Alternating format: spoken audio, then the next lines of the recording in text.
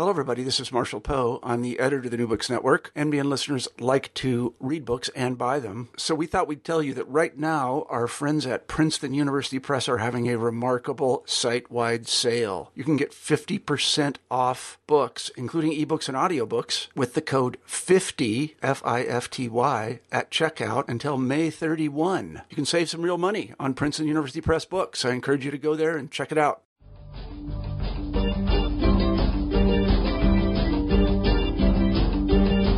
Hello, and welcome to New Books in Philosophy, a podcast channel with the New Books Network. I'm Carrie Figdor of the University of Iowa, and I'm co-host of the channel along with Robert Talisse of Vanderbilt University.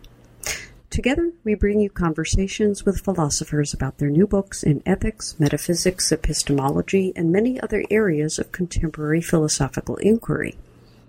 Today's interview is with Jacob Hovi, Associate Professor of Philosophy at Monash University in Melbourne, Australia.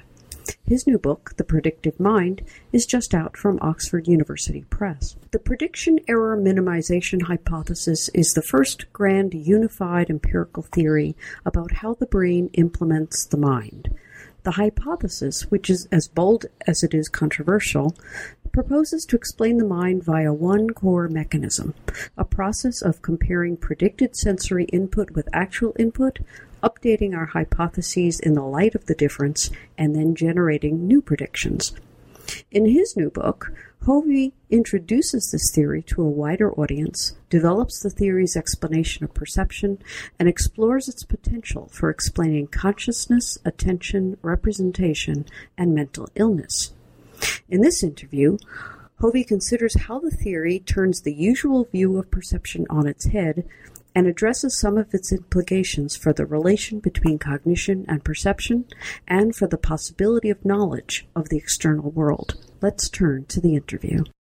Hello, Jacob Hovi. Are you Hello. with me? I'm with you, Carrie. Hi. Welcome to New Books in Philosophy. Thank you. I am delighted to be talking to you about your new book, The Predictive Mind, which is just out from Oxford University Press. Let me, before we get into the actual meat of the book, I wondered if you could tell us a little bit about how you got to the topic of this basic theory in neuroscience and of the mind, and how you got to maybe to philosophy generally, and then how you came to write this particular book. Yeah. I mean, it's always a good question, to ask philosophers what made them go into philosophy. I think, in my case, probably because I'm always been perplexed about the world as such, never really understanding much. So philosophy is a natural place to go in that case. And I rather quickly got interested in issues pertaining to perception, philosophy of language, philosophy of mind. But this particular interest in the philosophy of neuroscience started when we did some work almost 15 years ago on delusions in schizophrenia, where I happened to share an office with Ian Gold, who's now in Canada, and we looked at these forward modeling accounts of delusions. And the more I looked into it, the more I discovered that it was part of a bigger project in terms of predictive coding and some computational ideas from machine learning that was starting to really emerge in neuroscience about a decade ago. So from this work on delusions, I discovered that there's this really big, exciting theory that had great explanatory power. And then I moved to Denmark from Australia, and started working with a sort of a motley crew of neuroscientists and anthropologists that were also getting excited about this theory. This group was in Aarhus University, led by Andreas Röpstorff, who's this really amazing academic. Mm-hmm. And it very quickly dawned on us that here we had something special with the whole prediction error minimization idea. And I guess the idea for the book arose already around 2004, when it became clear that with this theory, lots of different aspects of perception could be explained. So I wanted to write the book already a decade ago, but a lot of the formal machinery is very difficult to grasp. And also there are just constantly being published new facets of the theory that really increased its explanatory reach. So every year there's a new aspect that could be explained, action, attention, and so on got piled on. So it's only a couple of years ago that I felt that the story was really so full, and I understood it enough for the book to be written. So this is the prediction error minimization hypothesis. It's basically the first kind of broad, fundamental neuroscientific theory of how the brain implements the mind. And, there's a lot of formal machinery, as you mentioned, which is in the book is kind of minimized itself, in order to get the broader story to a wider audience and sort of see its implications and push them as far as explaining various aspects of the mind, from mental illness to consciousness to attention to representation and so forth. So I guess the first thing to put on the table is what's the basic overview of the theory? Without we can go into the details later, but how would you characterize the theory as a whole? So the core of the theory is incredibly simple. It's that the brain is an organ that always minimizes its prediction error. And that's really as short as it gets, where prediction error is the difference between its predictions about its sensory input and the actual sensory input that it gets. So the brain is only interested in, on average and on the long run, minimizing that quantity.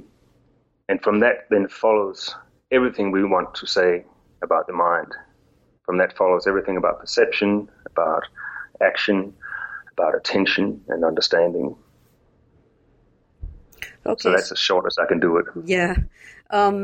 Well, so we're talking about a brain that it sort of generates hypotheses in some sense. It compares what those hypotheses predict. We're going to sense. It compares what's the incoming sensory data with what's expected, generates an error term, and then that error term, if there is one, gets pushed up the hierarchy, and the hypotheses are updated in some sense, and then the process starts all over again, right? Exactly. So, there's a lot of different questions about those different steps, and maybe we can sort of go somewhat slower about each of them. So let's start with the hypotheses. What are they? I mean, is this some sort of a very rich internal model that we have of the world? What form do they have? Where do they come from? And how do we set the probabilities of these hypotheses? Yeah. So hypotheses are just probability distributions with a mean and a standard deviation, and they're encoded by, whatever it is that the brain does. So they are basically expectations for what will happen, and in the long run, as they get tested in experience, they will accumulate evidence, and then they'll start carrying information about causes in the world. So the model, as such, when you take all of the different hypotheses, is very complex and captures the full causal structure of the world, in terms of how individual hypotheses carry information about individual causes out in the world. So that's a hypothesis, and the way they get shaped is that they get shaped in the light of prediction error. So prediction errors come in, which tells us that, or tells the brain that the hypothesis is wrong in some sense, And the prediction, very importantly, is then weighted according to the how much we already know. It's weighted according to the precision of the incoming signal, and that gives an essentially Bayesian rule for updating the hypothesis. And these hypotheses, where do the priors come from? So hypotheses are basically prior probabilities in the Bayesian sense. And where do they come from? They are learned over time. They're shaped over time. So it's, strictly speaking, it's an empirical Bayesian theory. So that the more you use the Bayesian machinery of adjusting your hypothesis in the light of the prior probabilities and the incoming sensory evidence, how well it fits with the hypothesis, the more you do that, the more you will shape your priors over time, and that gives you then a more and more optimal estimate of the world. So it's quite important that we're talking about kind of a version of Bayes here, which is empirical, so that over time the priors are shaped, so we don't get this thorny problem of where the priors come from and whether we set them completely subjectively. So what, to sort of put this in perhaps more intuitive terms, when many people think about hypotheses, you think of some sort of a proposition. And, that's not really what's going on. These are probability distributions, but distributions over something. And I guess the question is, what are these probability distributions over? So the idea is that they're over all possible stimulus conditions. So it's the most likely cause of your sensory input. So they represent the most likely cause of your sensory input over all possible stimulus conditions. So for, if you were trying to represent a dog, it's the most likely cause of your dog impression over all possible encounters with objects in the world. So how do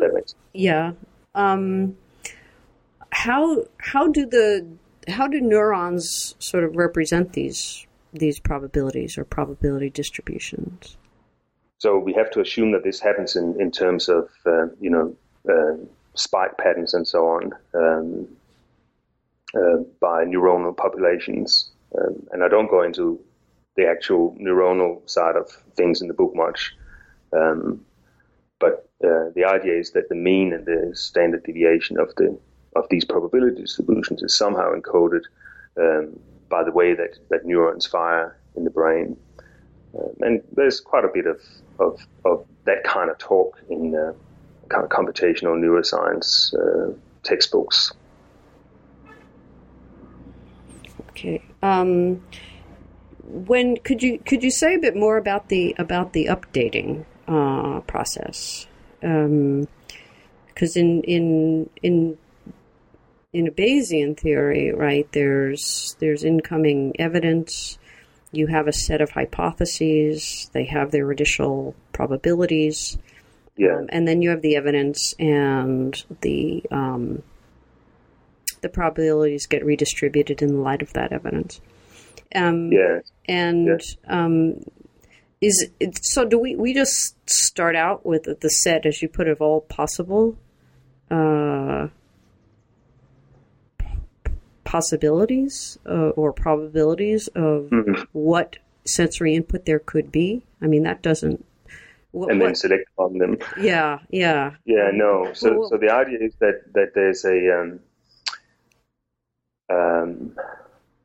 that you can actually revise. You can start with one hypothesis, which is represented by a mean and a standard deviation, and then you can update that in the light of the prediction error.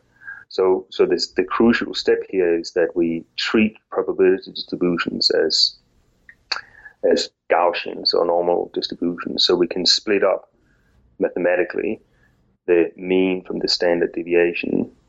And once you do that, then you can have then you can approximate Bayes' inference in a stepwise manner, and update the mean of the prior to get a new posterior. So a good kind of very crude analogy here is the way we might do a running mean. So if you've got 20 numbers, one way to do the mean is just to add them all up and divide by 20. But another way to do it is to do it stepwise. So you start out with a guess about what the mean will be. Then you get the first number in, and you calculate the error between your expectation and the first number, and then you divide that by 1. Then you get the second number in. So you divide by 1, and then you update your previous guess in the light of that error. Then you get the second number in, and you compare that to your new updated expectation, and then you divide that difference by 2 and update in the light of that. So you update and divide up till n, which is in this case 20 is 20. So this is a way of, on a rolling basis, updating the mean and getting to the true mean in the end. And in essence, the same is happening in this kind of Bayesian inference that we're talking about here, where you get new samples in, and you compare that sample to what the expected mean was, and then you update the old expected mean in a weighted way relative to what you already know. So when it's just a mathematical mean, it makes sense that you divide by n, so that you basically learn less and less as you get more and more samples in. So when you divide by 20, the error is weighted very lowly because you've already got lots of samples in that tells you pretty much what the mean is going to be. But with Bayes, of course, so in a more real-world situation, which is not about maths, you want to update it in an optimal way. And older learning rules, like what's known as Rescorla-Wagner learning rules, have a constant learning rate, so that it doesn't drop like it does for the mean. But Bayes will have us updated in the light of what we already know, so how certain we already are about the mean, which is just the standard variation about the prior. Mm-hmm. And then also relative to how much we are learning in this particular instance, which is the standard variation about the likelihood. So once we compare these two, we get an optimal weight for the prediction error that tells us exactly how much we should change the expected mean to get the posterior, which will then be the new prior for the next step. So the trick here is to assume that probability distributions are Gaussian and then mathematically split out the variance or the precision of these from the mean. And that gives you then a rule, a Bayesian rule for updating the hypothesis. So I know this sounds kind of technical, but it's the way of getting around the kind of problem that you mentioned, that you have to start out with all the possible hypotheses and then select the one that best fits the sensory evidence, which sounds like a computationally intractable proposition. So instead we start with one and we learn as we go along. Where this learning, very importantly, is based on how much we already know and how much we're learning in this particular instance.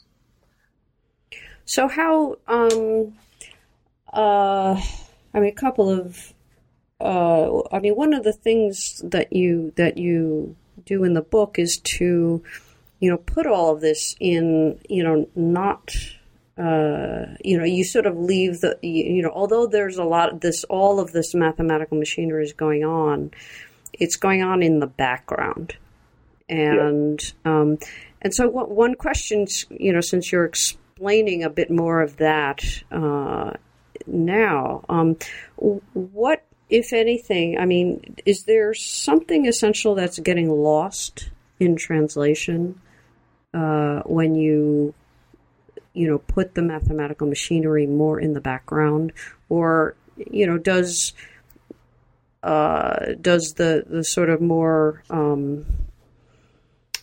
qualitative method you've chosen to present the theory, does that really capture, its essence without any sort of, big loss in terms of the mathematics behind it? Yeah, that's always a that's always it's a trade-off.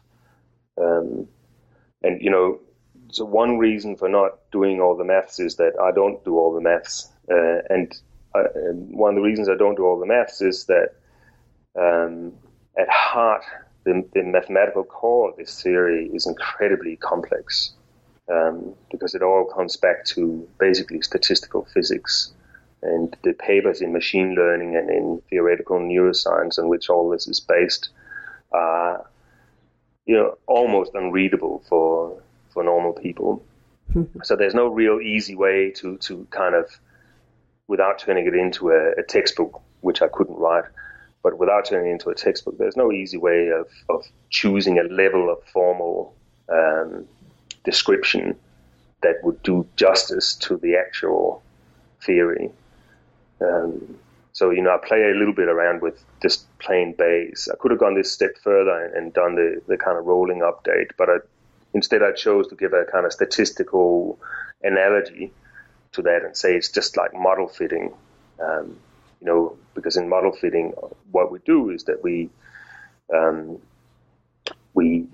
refine the parameters of the model in order to minimize the prediction error. So really the key idea here is that we know that there are methods out there, gradient descent or variational Bayes and so on, that allows us to do this kind of inference. But the key is that we do it in order to minimize the prediction error, or minimize the difference between the model that is representing the external causes of our sensory input and the samples and the sensory samples that we get in. So that's the key idea. And, there's a number, in machine learning, there's a number of different kind of mathematical methods for doing this minimization. But they're actually not so important to grasp this central idea. So to put it also very simply, perceiving, correct perception or veridical perception is really having your expectations fulfilled, 100% or close to that, right? Yes, you could say that. So the idea is that you are perceiving correctly if you minimize prediction error on average and over the long run. Right, so that's perception. But of course, you might have the wrong expectations in a given instance. You might have the wrong expectations. Your priors might not be shaped sufficiently, so that you might minimize your prediction error relative to those expectations. But it might be something that over the long run would increase prediction error. So it's not quite, the world has to cooperate with you in order to perceive correctly. So it's not just, picking a random set of priors and then minimize prediction error relative to that, because you can only minimize prediction error relative to that if the world cooperates with you. So this is where I think you introduced the idea of active inference or active perception, and where moving around enters into the picture of what is otherwise, seems to be a sort of passive perception view. Could you explain that element of the theory? Yeah. So there's this really nice seesaw between perceptual inference and what in the literature is called active inference. And the idea is that the passive element that we've been talking about so far is, adjusting the priors so that you're pretty certain that you have a decent representation of the world. But then what you do is you pick one of these hypotheses, you select a hypothesis, and hold it fixed. So now you're no longer interested in updating the parameters of this particular hypothesis about the world, and instead you generate a prediction error on the basis of this selected hypothesis, and then you wait for your body to move around, your eyes to move around, or your body to move around in the world, or for you to change something in the world such that this prediction error will go away. And this, of course, is an action, but it's also a way of accumulating more evidence for your hypothesis. but under a different direction of fit. So you get action in just by changing the direction of fit around. Okay, so are these? Well, let me just ask about the which I think you call the second order precision. The precisions. No, there's a sense in which not only do you sort of take in sensory input, and generate a prediction and error, if they're assuming there is one. But there's also, I don't know if you want to call it a second hypothesis about whether the source of that input or that input, I guess, itself is itself reliable. Yeah. Right? Or is to be trusted. So there's sort of two elements going on. There's, what is how does this input compare with what I've expected? And how much should I trust this input? Yeah. Right. Can you? So yeah. So this is a really important part of the whole framework. This idea of that our prediction and minimization is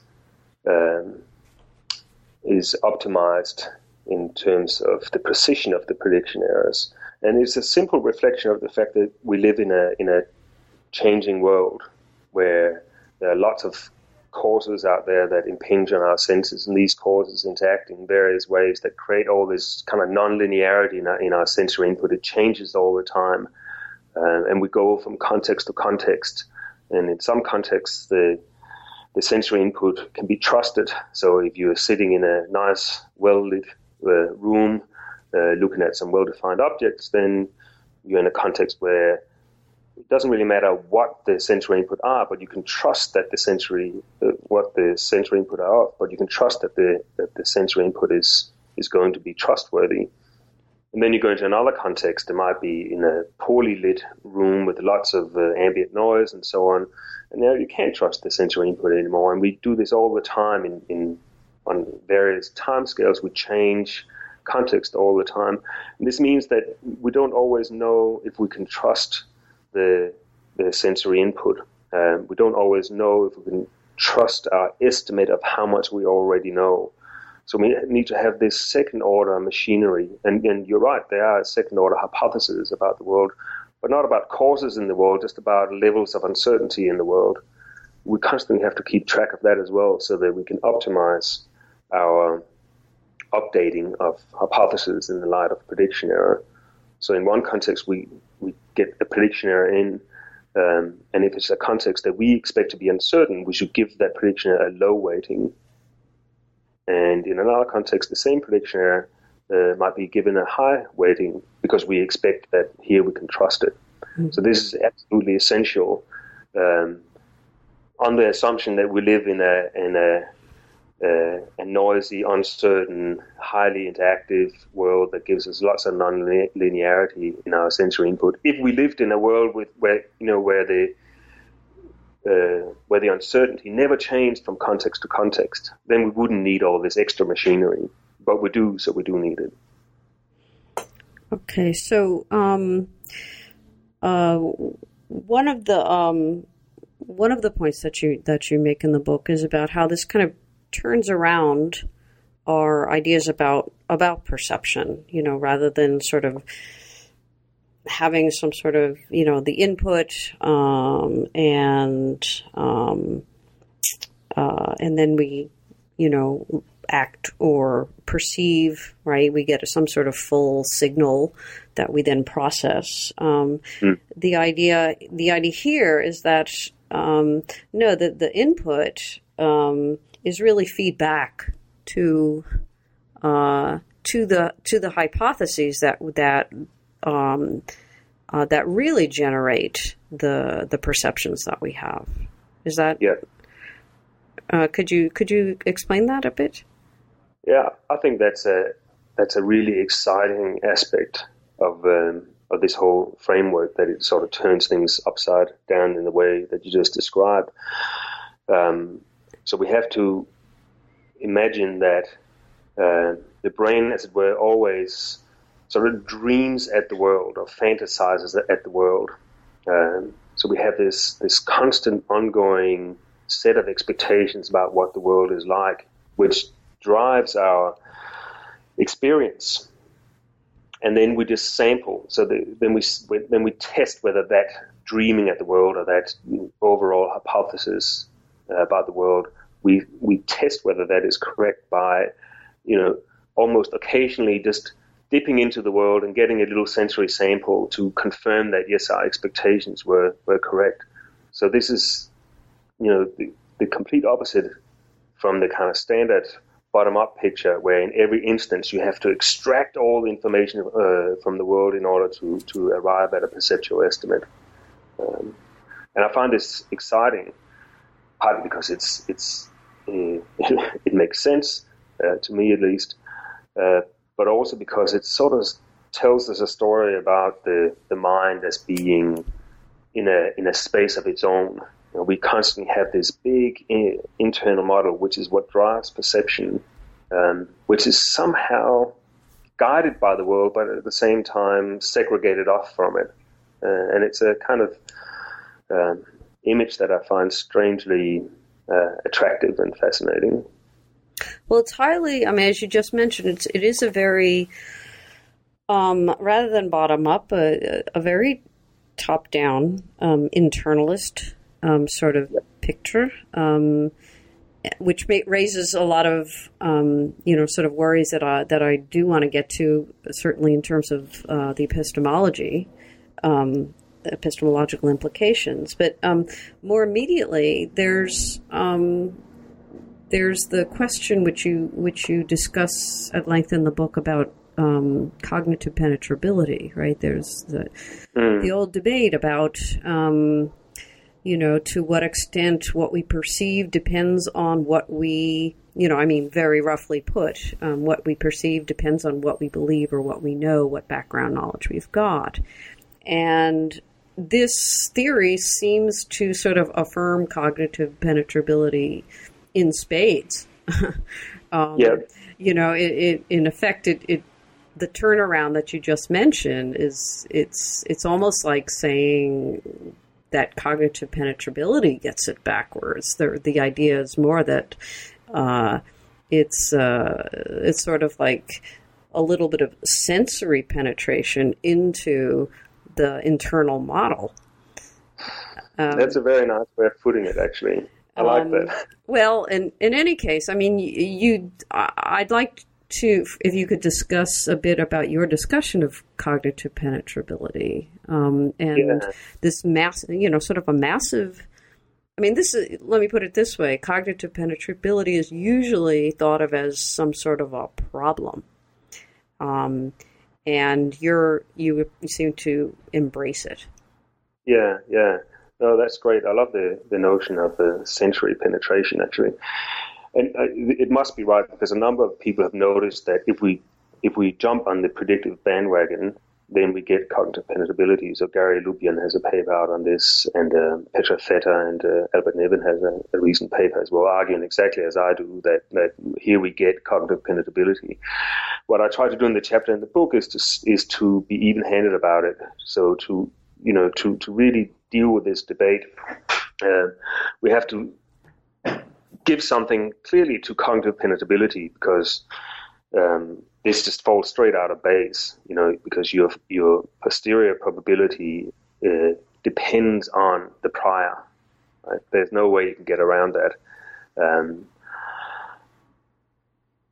And on the other hand, you also want to explain how we can have these cases that people like Fodor focuses on in terms of cognitive impenetrability. What would explain that sometimes priors don't have any influence on our perceptual inference.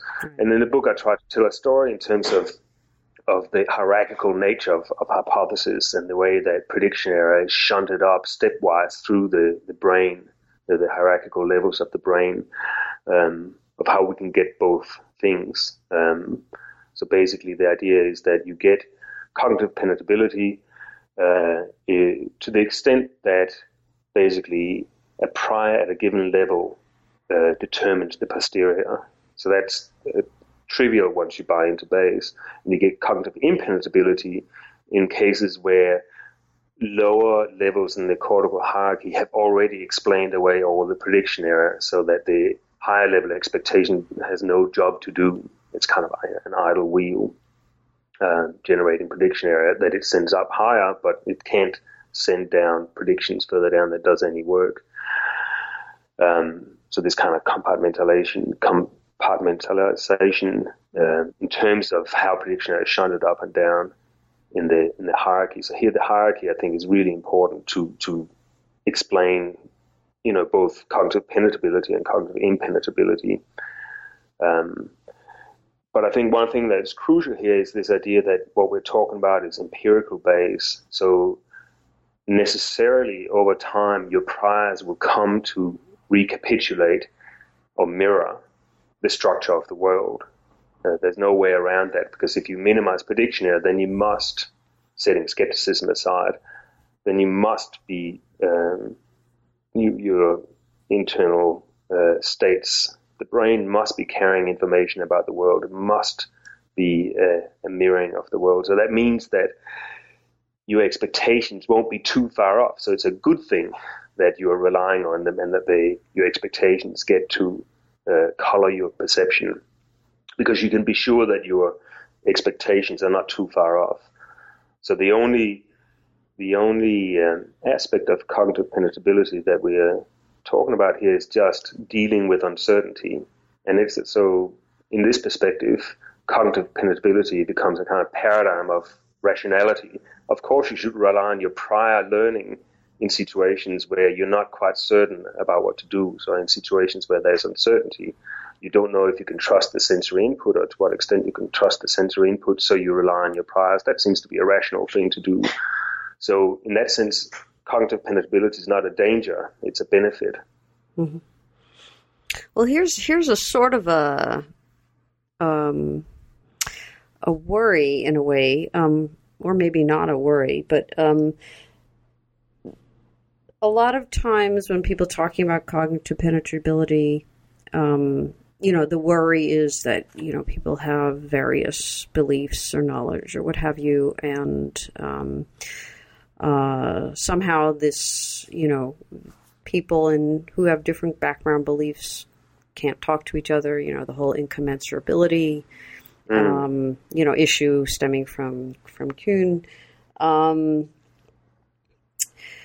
But this theory is supposed to be about the mind in general. It's not just perception, or at least that's the way I've understood it. It's supposed to be an explanation of not just what's going on perceptually, but also cognitively. And so how does it extend from the perceptual states, which we can, I do want to talk about conscious perception and attention and those things, but how does one get exactly from the perception and the sensory data and the updating of the hypotheses about what you're going to perceive? How do you get from that to the cognitive states, the beliefs, the background knowledge, all of that stuff that is the real sort of worry about, cognitive penetrability, within this framework? How do you get those beliefs updated or affected in some way within the constraints of the theory? Yeah, this is a really good question, and in the book, I very briefly mention conceptual thought, the difference between percepts and concepts and so on, but I don't give, or even try to give, or have a full treatment of cognition. It's clear that if what I say in the book is correct, then there has to be some prediction and minimization, probabilistic story about cognition as well, but I don't give it in the book. So in that sense, this is left for others to fill out this particular story, part of the story. I mean, there are accounts out there by Nick Chater and others that deal with cognition in probabilistic terms, so try to translate propositional thought, deductive reasoning, and so on into Bayes, basically. And I think that is the way it would have to go. So the one comment I have in the book about the difference between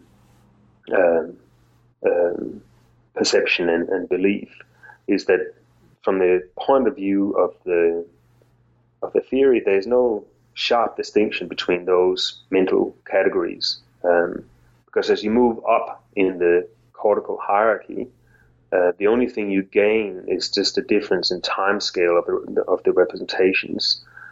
So at low levels in the hierarchy, you have representation of causal regularities in the environment that happen over very fast time scales. And then you move up and it goes slower and slower, and in the front of the brain you then have representation of very stable regularities in the world that change over very slow time scales. And that would be where belief is situated. So belief is just a statistical representation of regularities in the world that change rather slowly. And of course that can only be the beginning of the story, because of course I can have a belief about something that moves very fast, and there's lots of different kinds of thorny questions to ask about that kind of story. But if we start with the prediction and minimization story, and if we start with the idea that the brain can only ever operate in probabilities, then that is where we have to end. How to fill out the story, that's a different question that I hope either I or someone else will start working on.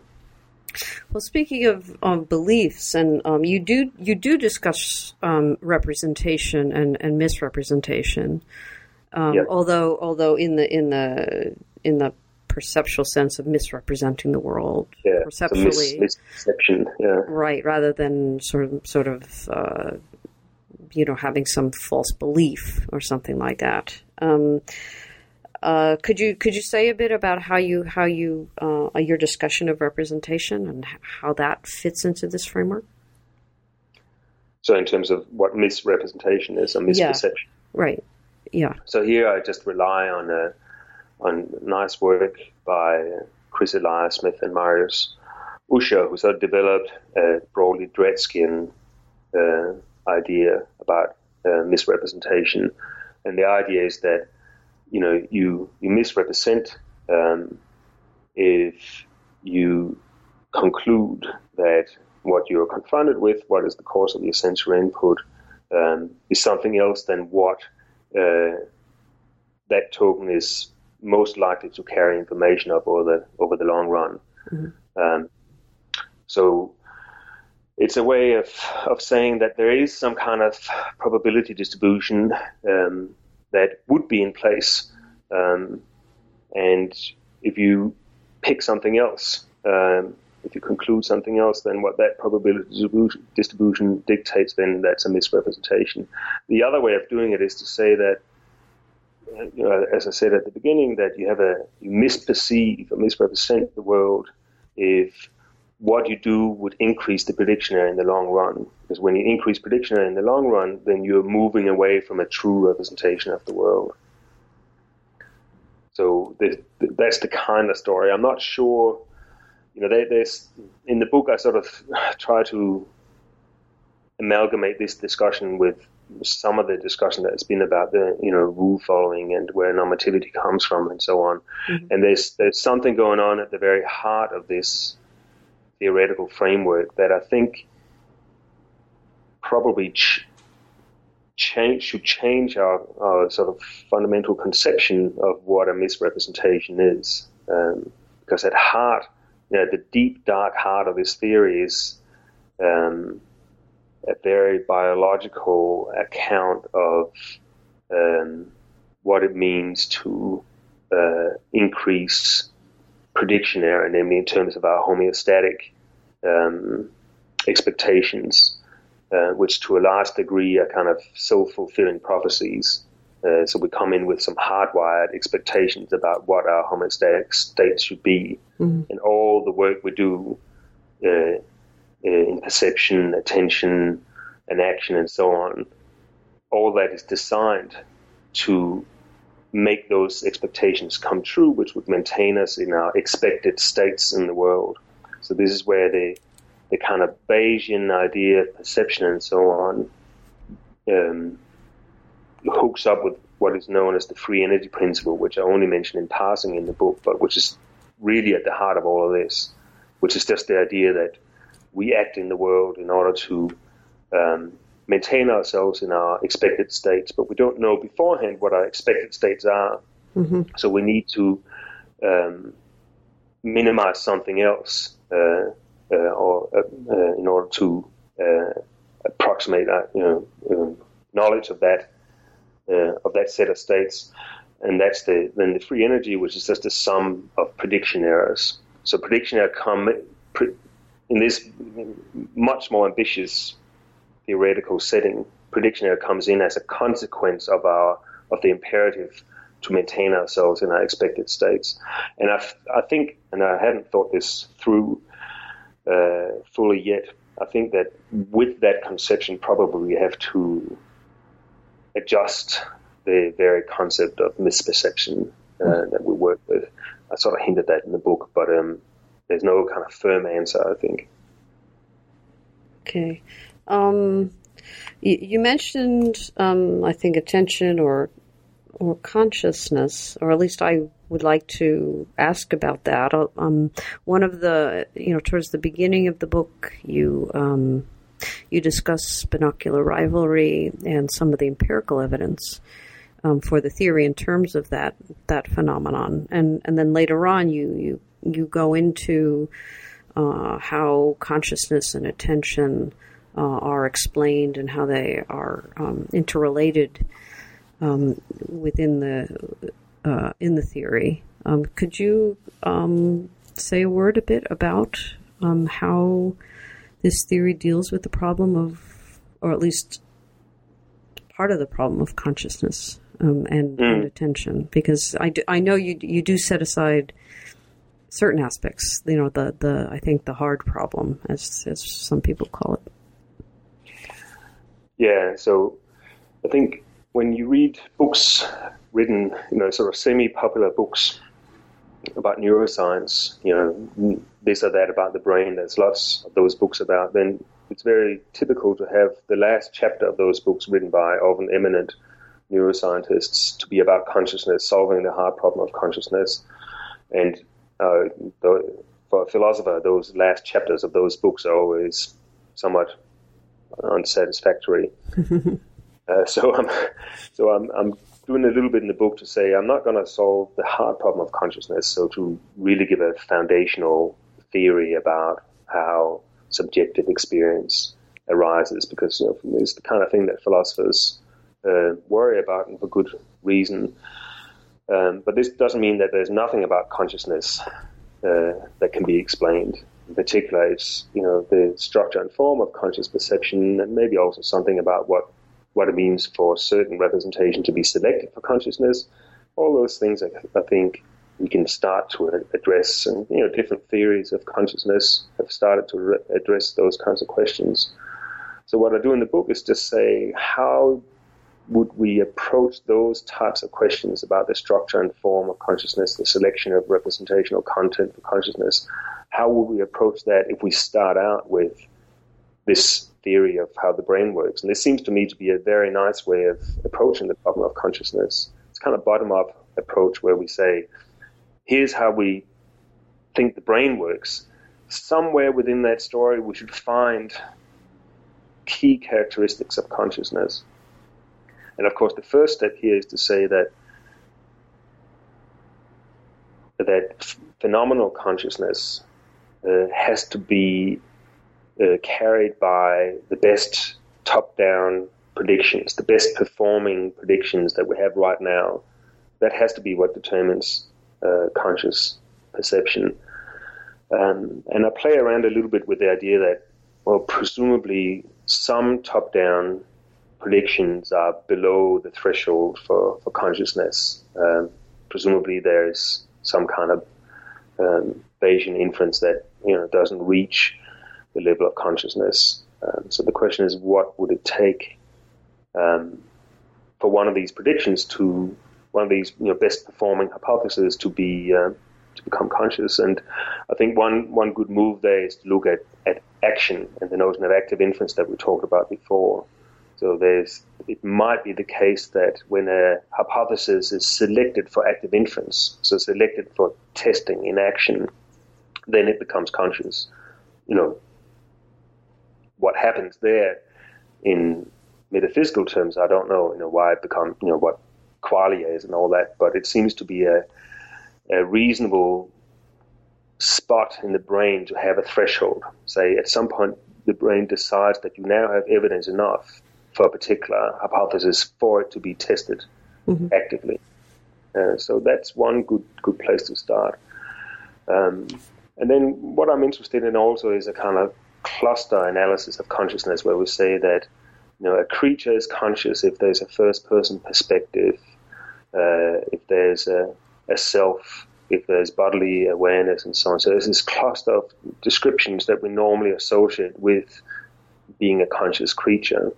And then I'm trying to refine those properties within the prediction error minimization theory. And I think that quite a lot can be refound within that. For instance, the idea of a first-person perspective, which seems a nice fit to this idea that we have a perceptual hierarchy where representations are ordered according to time scales, which gives us a kind of point of view ordered temporarily.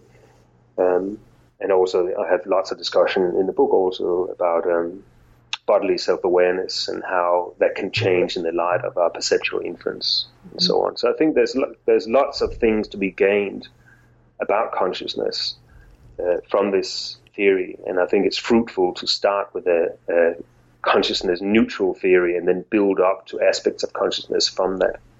Mm-hmm. Let me press you a little bit to speculate about. You don't really discuss. I mean, you have a footnote in which you mention, Thomas Nagel, and his article, of course, on bats, or what is it like to be a bat, and his argument there is not so much sort of towards a hard problem, but that we haven't given a physicalist explanation of consciousness, because we lack the concepts that that would link, the sort of the mental concepts to the physical concept. We don't have a theory that would show us how physicalism could be true. And so, in a sense, I take it that the ambitions of this theory is to effectively satisfy that or address that complaint. It ought to, if it is, if it's a satisfactory theory of the fundamental ambitious type that it aims to be, then it ought to in some way address Nagel's concern. So I was just wondering, do you see it doing that? Could you, does it provide us with the concepts that would allow us to show how physicalism could be true? I mean, it's a very hard question, and I don't have a good answer to what that would be. I think one way to describe all of this is in purely functional terms. So you can describe some kind of machine that implements, or a robot even that implements prediction error minimization over the long run, maintains itself in its expected states by implementing approximate Bayesian inference and so on, and it'll be an open question whether that machine was conscious or not. And as long as it's an open question, then you've somehow fallen short of providing a full explanation of consciousness. the other way to go, of course, is to kind of appeal to a more old-fashioned identity theory, which is, I think, not quite what someone like Nagel would want. But you can say, given that we have such good correlation between what conscious states are and how the brain works, which would be facilitated by this Bayesian perspective. So every time you have a conscious perception of a certain sort, then you can see in the brain and you have the requisite type of top-down neuronal activity that seems to be the winning hypothesis and so on. You can then, by inference to the best explanation, identify the conscious state with that neuronal state. But we also know that it's at best controversial to appeal to something like an identity theory in this way by inference to the best explanation. And, I sort of vacillate in my mind between the functionalist approach, which falls short in one way, and the identity theory approach that falls short in another way. So I think there's more work to be done there. The main architect of this theory was Carl Friston, working at UCL in London, is beginning to speculate about consciousness, but I don't think those speculations are yet kind of hitting the philosophical sweet spot. Okay, let me ask you about epistemology a little bit. So at one point you have you say that the neural system, as I mentioned before, it's a very internalist sort of perspective in a number of different ways, and I'm just wondering if it's also internalist epistemologically. So you note that or as you say it, the neural system is interested in more interested in suppressing prediction error than in representing the world aright, right? So how do you see this this theory and the way it explains perception in terms of how we justify perceptual beliefs or perceptual states? What sort of epistemology does this imply? Yeah, that is a good question as well, and something that I think quite a few people are interested in also, because these epistemological concerns are kind of the canary in the coal mine for people interested in embodied cognition and so on. So it's quite an interesting issue to think about. And I'm old-fashioned here. I think that this theory is fully internalist. It can't rule out skepticism, because you can have a prediction error minimizing system, which is essentially deceived by an evil demon that perfectly manages to minimize its prediction error, but thereby, in whatever sense you do in this skeptical scenario, misrepresent the world. So I think that there's no way to escape those kinds of general skeptical worries. Of course, if you set skepticism aside, which is something that, interestingly, both Elias Smith and Usher do in their writings, they just say, we're not going to deal with that issue here. If you set that aside, then you get a very nice epistemological theory, because we've turned things upside down so that your sensory input becomes evidence for your hypothesis in a very direct way. So the more you can explain away, the more evidence you get for your hypothesis. So it's this, what I call self-evidencing from Hempel, this self-evidencing character to our hypothesis testing, which is very epistemological. So I think it's rather a beautiful theory, setting skepticism aside. Okay, and we're close to running out of time, but I did want to ask about mental disorders and how you sort of extend this to explaining, in particular, one that you address is autism or autism spectrum disorder. Could you say a word about that?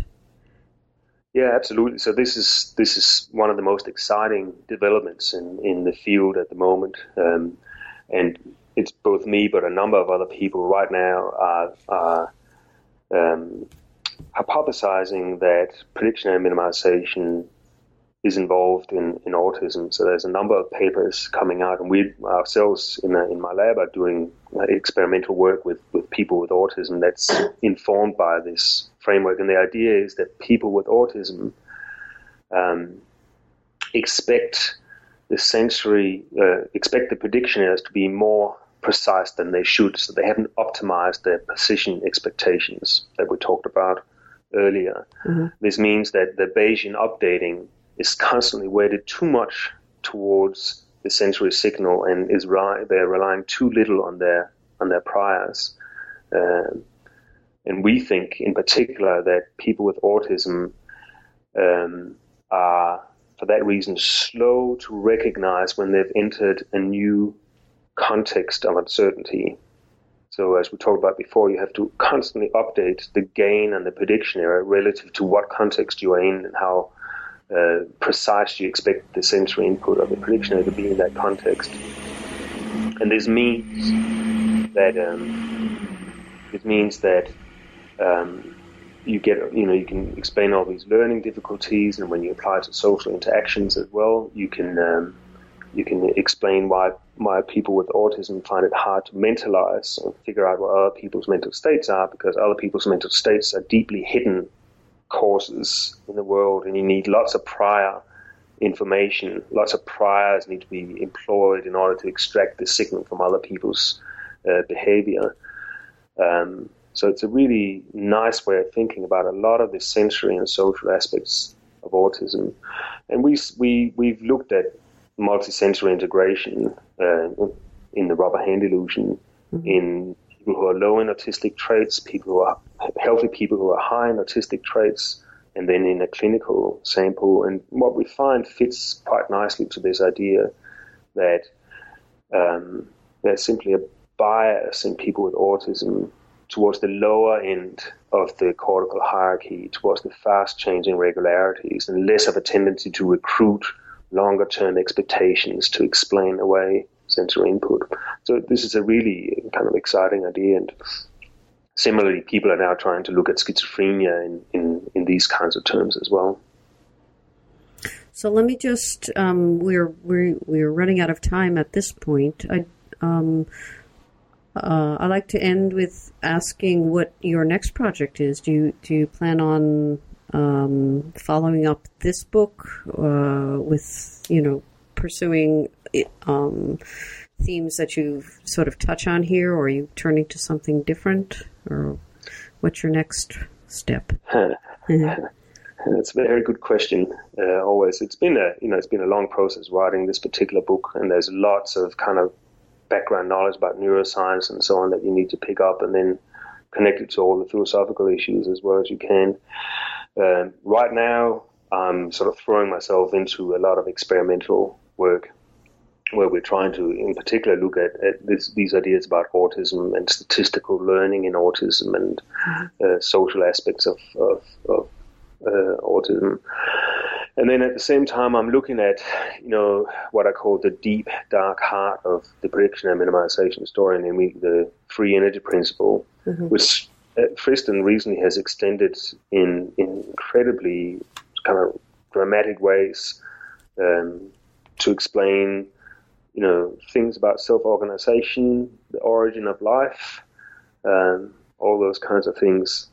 So there's this deep connection with biology that I find both perplexing and esoteric, but also fascinating. And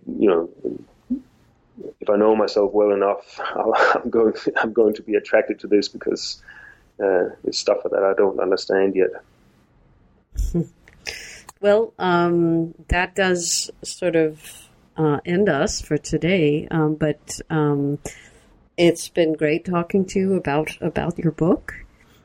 And I wish you luck with the experiments, and look forward to hearing about those results and what you what you write about those things. Thank you. It's been a pleasure. Okay. Bye-bye. Bye. You've been listening to an interview with Jacob Hovey, Associate Professor of Philosophy at Monash University. We've been talking about his new book, The Predictive Mind, just out from Oxford University Press. I'm Carrie Figdor. This is New Books in Philosophy. I hope you enjoyed the podcast, and thank you for listening.